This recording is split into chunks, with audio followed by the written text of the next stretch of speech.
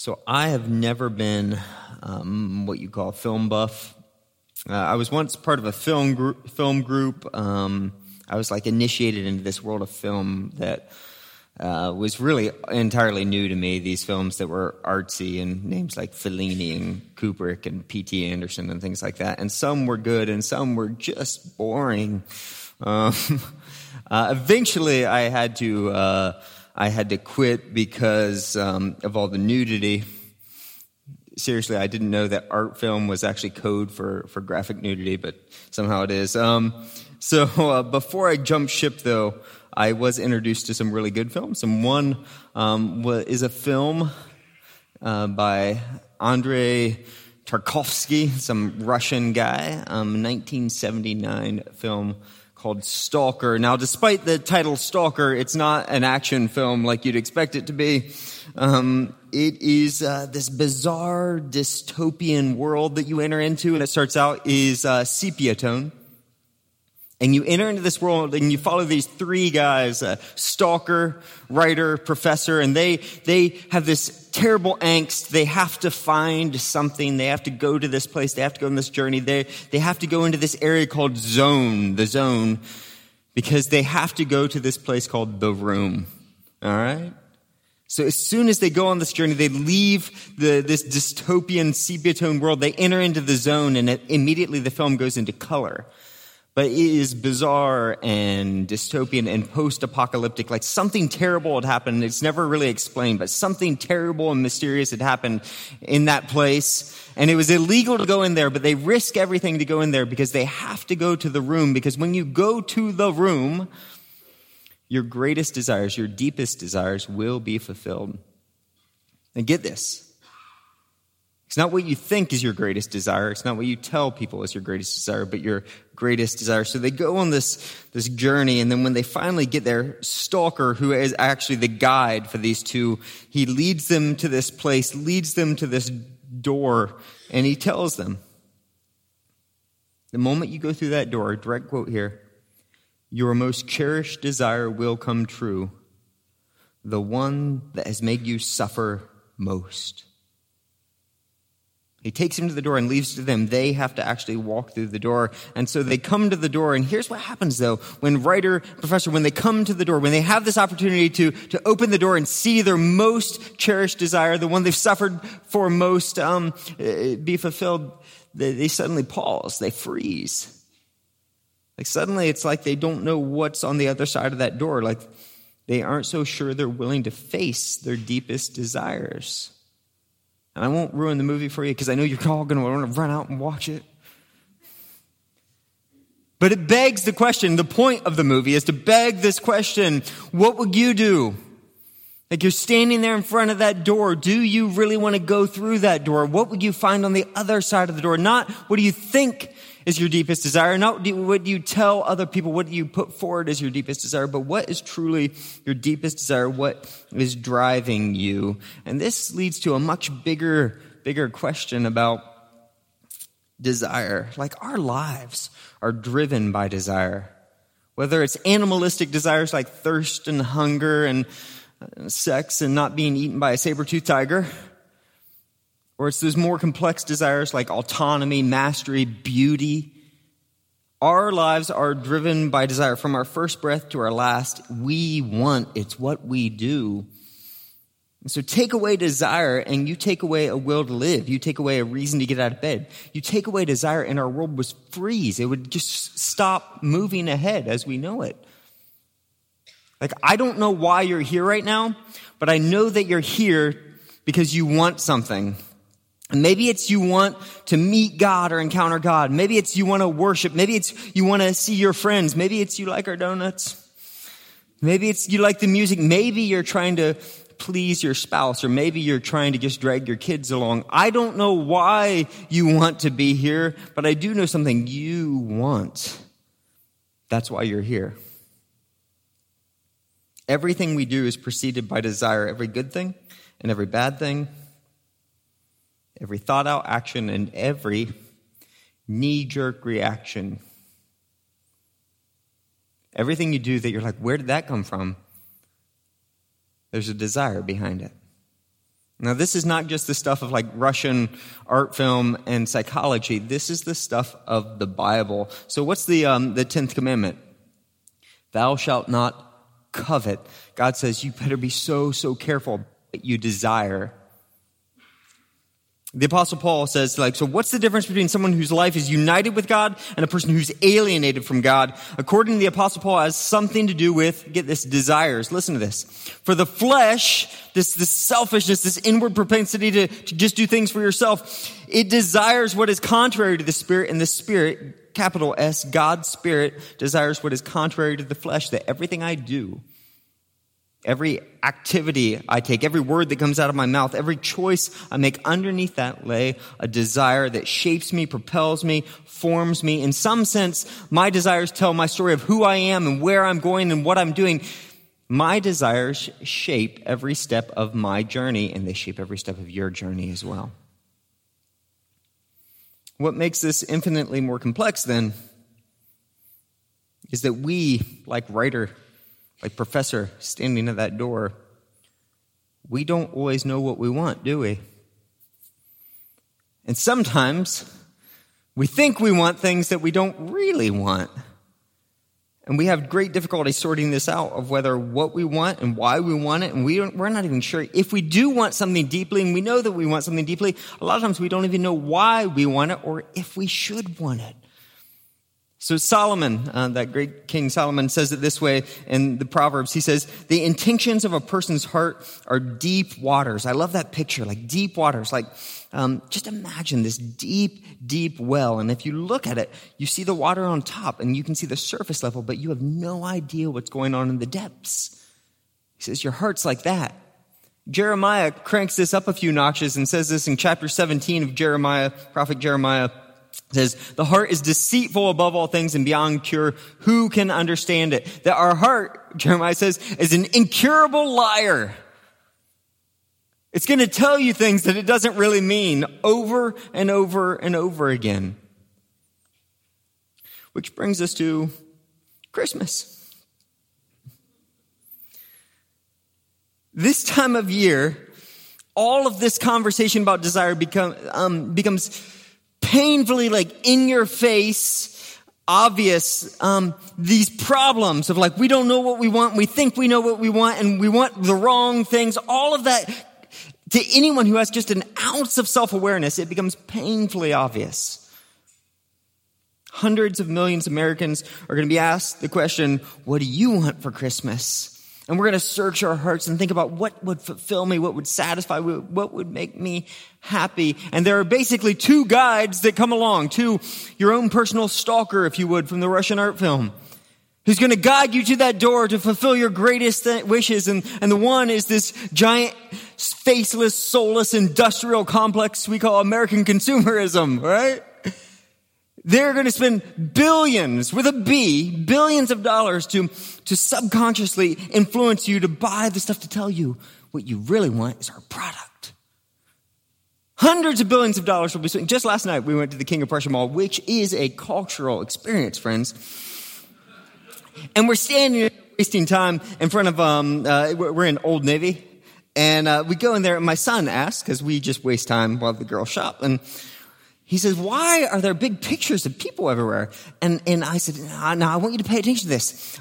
They spend, not just Old Navy, but businesses spend hundreds of millions of dollars, billions maybe, to take pictures of beautiful people having great fun as they wear their clothes. And then they hang that in front of you. Now listen to the music. I said, listen. What's it sound like? He's like, well, it's kind of nice. I was like, yeah. So how do you think they want to make you feel right now? He's like, I guess they want me to feel happy. I was like, that's right. Because if you buy their product, you'll be happy. Do you believe that? It's like, no. Good boy. But that's the lie, right? You just, one t-shirt away from being happy. One car away, one house away, one vacation away from being happy. That's the promise. But there's the guides, the ancient Near Eastern guides. They go by the names of Matthew, Mark, Luke, and John. and they want to guide us on a different journey. They have a different thing. They too say, we know the way to find the thing you're really looking for. We know the way. We know like the thing that you can't even put into words and you might not even know in your own heart yet. We know that. His name is Jesus. And man, it is a totally different way. It is comically different than what America tells us today. And so for the next 4 weeks, we're going to go on this journey with Matthew, Mark, Luke, John, and we're going to explore this question, what do you want? Like really. Not what do you say you want, what do you want other people to think you want, but what do you want? Our text for today is going to be Mark chapter 10. It'll be Mark chapter 10, 17 through 52. And we're going to, in this passage, we're going to encounter these three vignettes, these little scenes in which people encounter Jesus. And just to set the scene here, Jesus is walking. These are the last three stories in the Gospel of Mark before he enters into Jerusalem. And then we enter into traditionally what's known as the Passion Week, where he goes into Jerusalem and then he's going to die on the cross. So we're on a journey with Jesus. We're headed somewhere. He's taking us somewhere and he's going to stop right before we get there. And he wants to talk about our desires and three different scenes, three different ways. And as you enter into the story, you find that this story is not just about these three, the people involved in these three scenes, but really we are invited into this, that Mark wants us to come along on the journey with him. He wants us to be prepared to follow Jesus into Jerusalem, to his death, so that we can follow him to his resurrection. First scene starts in chapter 10, verse 17. It reads like this. As Jesus started on his way, a man ran up to him, fell on his knees before him. Good teacher, he asked, what must I do to inherit eternal life? So real question here. What does the man want? What does the man want? Eternal life. This is not a trick question. The man wants eternal life. That's what he wants. And is that a good thing?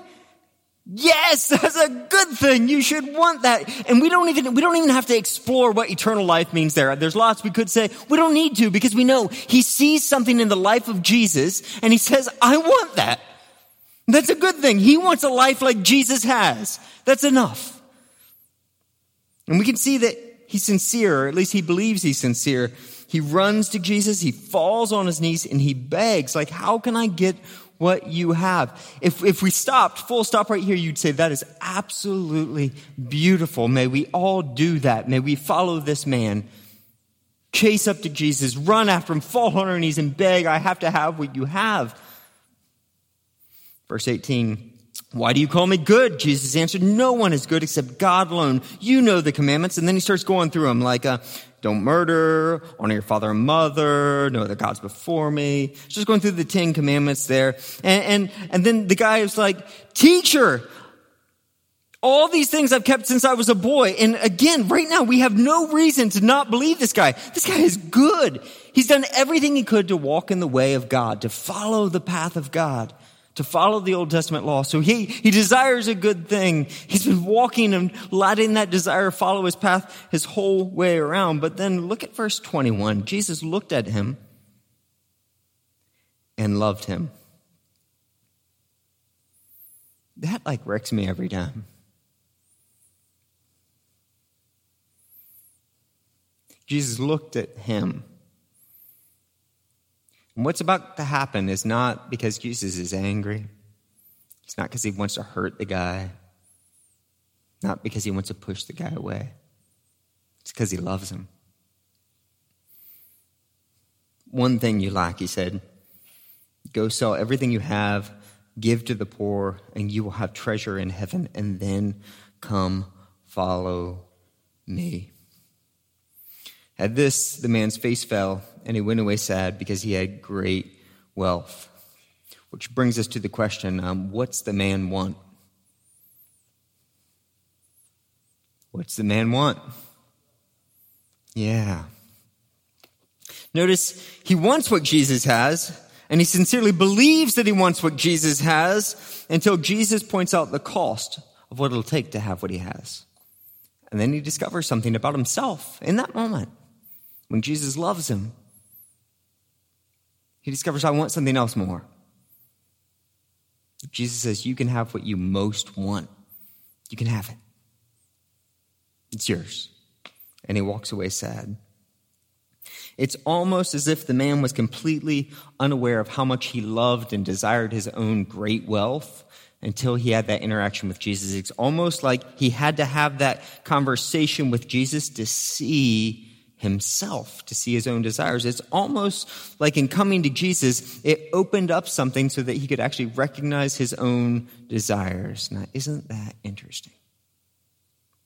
After this scene, Jesus then goes into his famous camel through the eye of the needle speech, which I won't go into now, but if you don't know it, you should read it. And then he stops everything, and the disciples are there with him, and he has this teachable moment. So he says, stop, let me tell you where this journey is going. Like the guy, he wanted wealth. Let me tell you, if you follow me with your desires, if you want to follow me, let me tell you where this journey is going. He says, I'm going to be condemned, mocked, spit upon, flogged. They're going to kill me. No question here. I'm telling you, they're going to kill me, murder me. And then 3 days later, I'm going to rise from the dead. That's where this journey is going. That's where we're headed. And then right after that, we get to the second episode, verse 35. James and John, these are two followers of Jesus, men who've been following Jesus for 3 years of their lives, left everything behind. Like he said to the rich young ruler, they left everything behind to follow Jesus. These are good guys.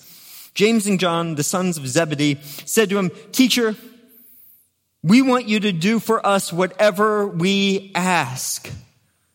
That is a bold request. Jesus turns to him and says, what do you want me to do for you? Now get this. This is the moment you open up the package. I got the gold ticket to Willy Wonka's factory. This is it. Jesus looks at you straight in the face and says, what do you want me to do for you? This is it. He's like, you break out the list. Well, where do I start? I've got a few things. I was hoping you would ask this. And so let's see what they want. Verse 37, they replied, let one of us sit at your right and the other at your left in your glory. They want to be great like Jesus. With Jesus, they want to be great, truly great. Now, I want you to hear this. This is not necessarily bad. They want to be like Jesus. The other guy wanted to have the life of Jesus, eternal life. They want to be great like Jesus. This is a good thing. We should want to be like Jesus. Even in this way, we should want to rule like Jesus. We should want to look like Jesus. We should want to sit with him in his glory. We should want to be near Jesus. This is a good thing. But look how Jesus responds. You don't know what you're asking. I know when I was a kid, I was told that all your prayers are answered one of three ways. Yes, no, maybe. But I would like to submit to you. There's another category where God looks at you and says, you have no idea what you're talking about. I think he answers most of my prayers that way. You don't know what you're asking. You're so stupid. Yes, so. Can you drink the cup I drank or be baptized with the baptism that I'm baptized with? Jesus is saying this in his very Jesus way. In order to become great, you have to become nothing. In order to experience the resurrection glory that I'm going to experience, it's through mocking, being condemned, being beaten, being betrayed, complete selflessness, losing yourself, literally dying, and then glory. Do you want to do that? Do you know where your desires are leading you? That's the way they're leading you. Can you do that? And they say, we can. Yeah, they have no idea. And Jesus is kind to him. He says, you will drink the cup and be baptized with the baptism I'm baptized with. He sees, when I die and rise from the dead, you will be my disciples. And when the Holy Spirit comes upon them, Acts chapter 2, they are going to be sent out. And eventually these two guys are going to suffer for Jesus. And they're literally they're going to die for him. They're going to be martyred for him. They will do that and they will become great like Jesus. But he says, but to sit at my right or left is not for me to grant. These places belong to those for whom they've been prepared. And then he stops this teachable moment, says, whoever wants to be great among you must be your servant. And whoever wants to be first must be slave of all. The way to greatness is through becoming a servant. The journey of your desire to resurrection, to glory, to eternal life. That journey goes through suffering, death, becoming nothing, becoming a servant, and then resurrection. Jesus, he speaks completely plainly. Like his words are absolutely crystal clear. This is how it's going to go. This is what's going to happen to me. And yet James and John, even after they see the rich young ruler, after he walks away, even after Jesus explains this is where we're going, they can't seem to see what's right in front of their face. And this is where we tap into this major theme that if you follow through the Gospel of Mark, this is part of the journey that we're led upon. We realize that the disciples and us and people have struggled seeing what's right in front of their eyes, that there's this theme of blindness that James and John, like so many people we've seen before in this gospel, they are blind. The rich young ruler was blind to his own desires. They are blind to where their desires will lead them. And this just leads to this big metaphor of blindness that we all, and I think you guys know this, we've talked about this before, we all have incredible blind spots, right? Like our eyes are not designed by God to focus on everything at once. Have you ever seen a sheep's eye? It's like weird. It's like this long thing that they don't really focus on anything. Like, But we are designed to focus on something. And when you focus on something, what happens is you really can't see anything else. You have kind of an idea of it, but your brain compensates for this and it tells you, here's what I think's going on out there. You don't actually see it. And we can actually experiment with this. Have you guys ever seen this one? If you stare at any one of the individual footballs on this, you probably have to be closer to the screen to have its full effect. But the other footballs disappear. They literally disappear. And it's one of those things where you're like, what's going on? And you realize, oh, I can only see one thing at a time. Maybe this is probably easier to see. Can you see where the dot is? Oh, wait. Yeah, this is just a picture, but this is what our eyes do. They can't actually see, so our brain makes up a story to fill the things that we can't see. Maybe spiritual vision is a lot like that. When we get focused on a few things, the things we think are important, or better, we feel are important, suddenly we can't see everything else. So this seems to be the case in the first two scenes. Like there's this guy who's focused on one part. I want the life that you have, Jesus, but he doesn't realize what that entails. And then there's the disciples over here, James and John. We want your greatness. We want to be great like you, but they don't realize where their desires are leading them. There's this blindness in both cases that they're blind to their own desires. And it takes an encounter with Jesus. It takes pouring out their desires before Jesus, before they can even see it or deal with it.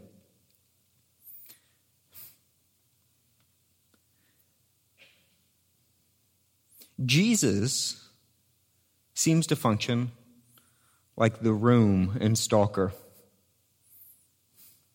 There's this great revelatory power. Not that he fulfills all your wishes, for sure, but he reveals them. I think this is instructive about how we need to deal with our desires. That in the Bible, you will not find a category for, hey, the best way when you really deeply desire something or think you want something, what you should do is suppress it or deny it. Like you won't find that in the scriptures. Instead, you find these great outcries of desires, time and time again, embarrassing outcries of desire before God. Like it's just part of the life of the ancient Hebrews and then the Christians throughout the church age, especially in the Psalms. My favorite example of this comes from a guy I know, an Anglican priest named Chris Webb. He was meeting with people one day, and a young woman came to him, totally distraught, and she was like a wreck. Her boyfriend had just cheated on her, left her, and it was just, she was, out of control. And he says, look, first thing first, know this, I'm not a counselor. I'm a priest. So I'm not going to fix you. What I do is I help people learn how to pray. So I'll help you pray, okay? And she's like, oh, whatever. Just, I need someone to listen to me. So they sit down and he says, okay, let's go through this story. What's happening? She starts pouring out all this and he discovers very quickly that she's not just hurt. She's angry. And so he pries into this. He's like, so it sounds like you might be a little angry. She's like, you bet I'm angry. He's like, well, what would you like to happen to this guy? She's like, well, I wish the same thing that happened to me would happen to him. Like, really? And I wish he was hit by a truck. And she's like, really? But not die. I want him to suffer. And he's like, really? And he's like, this is fantastic. I have just a prayer for you. And she's like, what? I have just a prayer for you. I want you every day to go home and I want you to pray Psalm 109. Every time you get angry, every time you just keep that in your back pocket, you get angry, you pray Psalm 109. You pray it out loud. You pray it with venom every day and then come back and see me in 2 weeks. She was like, okay. Have you ever read Psalm 109? It is one of the nastiest, angriest things in all of the scripture. It is written, listen to this prayer by David, a man after God's own heart. Psalm 109. His prayer is, appoint an evil man to oppose him. Let an accuser stand at his right hand. When he is tried, let him be found guilty, and may his prayers condemn him. May his days be few. May his children be fatherless. May his children be wandering beggars. May a creditor seize all that he has. He's like, may the IRS audit him. May he get caught and someone turning left into Produce Junction. May he suffer. It keeps going. Verse 14. May the iniquity of his fathers be remembered before the Lord. May the sin of his mother never be blotted out. Like he just talked about his mom. Like that is hatred. You don't talk about someone's mom. It's just awful. I mean, the whole thing is just awful. Like, blah, this guy vomiting up his hatred in the middle of God's prayer book, the Psalms. This man after God's own heart vomiting up his hatred. So the girl, she comes back a couple weeks later. And he's like, how did it go? How did Psalm 109 go? And she's like, well, I prayed it for a while. And he's like, what do you mean? I mean, didn't you pray every time you got angry? She's like, yeah. Like I pulled out in the first week I was so angry. And I was like, man, his mother, bad things happened to her too. And he said, but as she went along, she said, she found she couldn't pray it anymore. I don't know, she just wasn't angry anymore. I was like, oh, I see. Now, isn't it interesting that God does not lead us to suppress or deny those types of feelings and desires, but instead he encourages, invites us to pour out everything, to vomit up our desires, that the only way we could even know what our desires really are, possibly sort them out, is if we have someone to hear them, someone trustworthy, someone who loves us even though we desire these terrible things, and help us sort them out. Episode 3. This right here will be the last teaching of Jesus before he goes into Jerusalem and then ultimately to his death. It starts in verse 46. Then they came to Jericho, which is about 15 miles out from Jerusalem. As Jesus and his disciples, together with a large crowd, were leaving the city, a blind man, Bartimaeus, which means the son of Timaeus, was sitting by the roadside begging. So let's set this real quick. There's the rich young ruler, scene number 1. This rich guy, he had everything, money, pedigree, education, but he was blind to his own desires. And then we come to James and John, who've been following Jesus for 3 years. They know the guy. They've had every chance to understand the truth and to know where this is headed and to follow Jesus. And yet they're blind where their desires are actually leading them. And then we come to Bartimaeus, and he's just blind. He's a blind beggar. Every day, someone has to literally lead him by his hand out to the side of the road. And the guy is completely and utterly helpless. He has to beg to all those people who are coming through Jericho and they head up to Jerusalem. Right then, it's about Passover time. So all these pilgrims, these religious people are passing on that road to go up to Jerusalem to worship God. And he's hoping that if he cries out that some of them might have pity on them. And this is the man we meet. And I want you to notice one thing in the text. What's his name? Bartimaeus, you know that. Now, if you flip back in your text and look at verse 17, and you say, okay, there's a rich guy who had all this pedigree and clout and education and authority. What was his name? We don't know, do we? Now, isn't that interesting? Like this guy that everyone back in that time would want to know. He's a somebody you need to know to get along in that world. Notice God just skips right over his name. He's just some rich guy. But God stops on this man. He says, Bartimaeus, he's someone you need to know. He's not just some blind beggar, not just another beggar along the road. You need to know his name. Interesting. When he, Bartimaeus, heard that it was Jesus of Nazareth, he began to shout, Jesus, son of David, have mercy on me. Now, I can tell you in great detail what Jesus, son of David, have mercy on me means if you set it into the theological context. I can tell you how it echoes through the Old Testament, those promises that were made. I can tell you about this period between the Testaments where this idea of the son of David would come and be a healer. We could talk about what have mercy on me, Kyrie eleison, in Greek means, and we could break that apart. But here's the thing. I don't think that's the point. I think the point of this is not to hear some great theological treatise. I think the point is that this is a cry of desperation. Jesus, have mercy on me. Exactly. Here's the deal.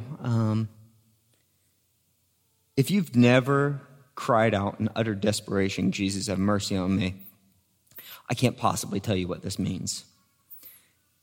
And if you have, you can't possibly forget it. Many rebuked him, told him to be quiet. Like, be quiet. You're nobody. Jesus is not going to stop for you. He does not care about you. But he shouted all the more, Son of David, have mercy on me. That any sense of pride or managing what other people think, that's gone when you're that desperate.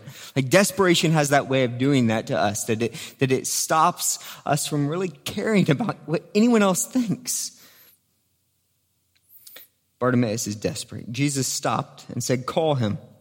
So they called to the blind man, cheer up, on your feet, he's calling you. Throwing his cloak aside, he jumped to his feet, came to Jesus, and we get to these words. Same words he said to James and John. What do you want me to do for you? Here's your moment. You're standing outside the door. You open that door, and your greatest desires are going to be revealed. Do you know what's behind it? The rich man got what he really wanted. James and John learned what it meant to get what they wanted. What do you want? The blind man said, Rabbi, I want to see. Go, Jesus said. Your faith has healed you. And immediately he received his sight and followed Jesus along the road. So again, at this point, I have studied desire formation, desire realization, actualization, all of that. I've studied that for probably 12, 13 years of my life. And I could go into great depths about the neuroscience of it, the psychology of it, the experience of it. There's some great stuff in Puritan theology on it, great stuff in the scriptures, and all of that has some value, but I'm pretty sure that's not the point, and I'm pretty sure that's not what you need right now. What we need is not a brilliant explanation, but what we need is an encounter with Jesus. We need to look Jesus full in the face and hear him say to us, what do you want me to do for you? So here's how we're going to finish. I'm going to give you some space. Again, if you don't know where you're at in your relationship with God, this might seem totally bizarre, like we're going to talk to an ancient Near Eastern dead man. He's not dead, but they're here and there. I'm going to encourage you to just come along so far as your faith will allow you on this. So what we're going to do is we're going to take a moment of silence, and it's not just silence. I'm hoping God will fill that for you.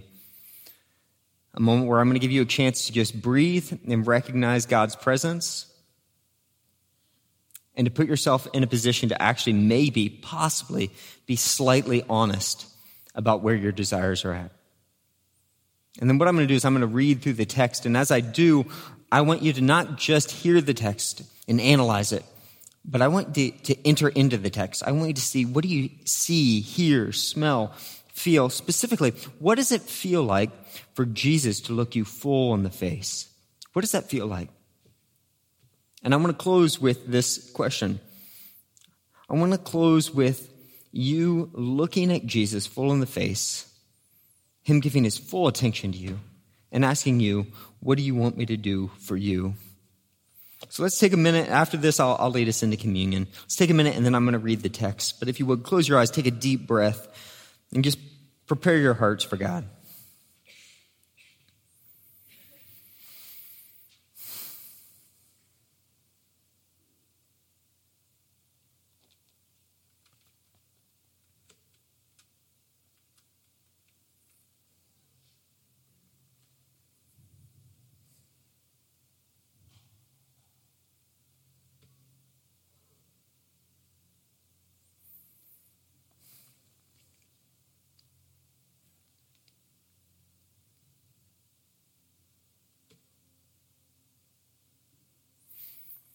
And then they came to Jerusalem, or to Jericho.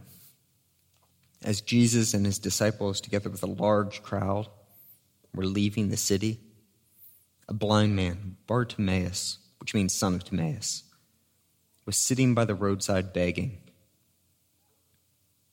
When he heard that it was Jesus of Nazareth, he began to shout, "Jesus, Son of David, have mercy on me." Many rebuked him and told him to be quiet. But he shouted all the more, "Son of David, have mercy on me." Jesus stopped and said, "Call him." So they called to the blind man, "Cheer up, on your feet, he's calling to you." Throwing his cloak aside, he jumped to his feet and came to Jesus. "What do you want me to do for you?" Jesus asked him.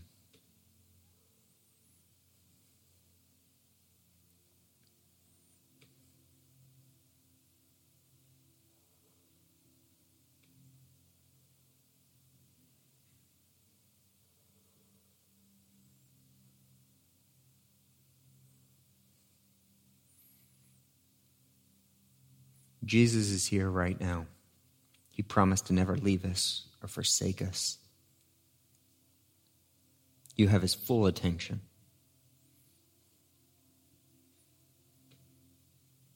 What do you want me to do for you?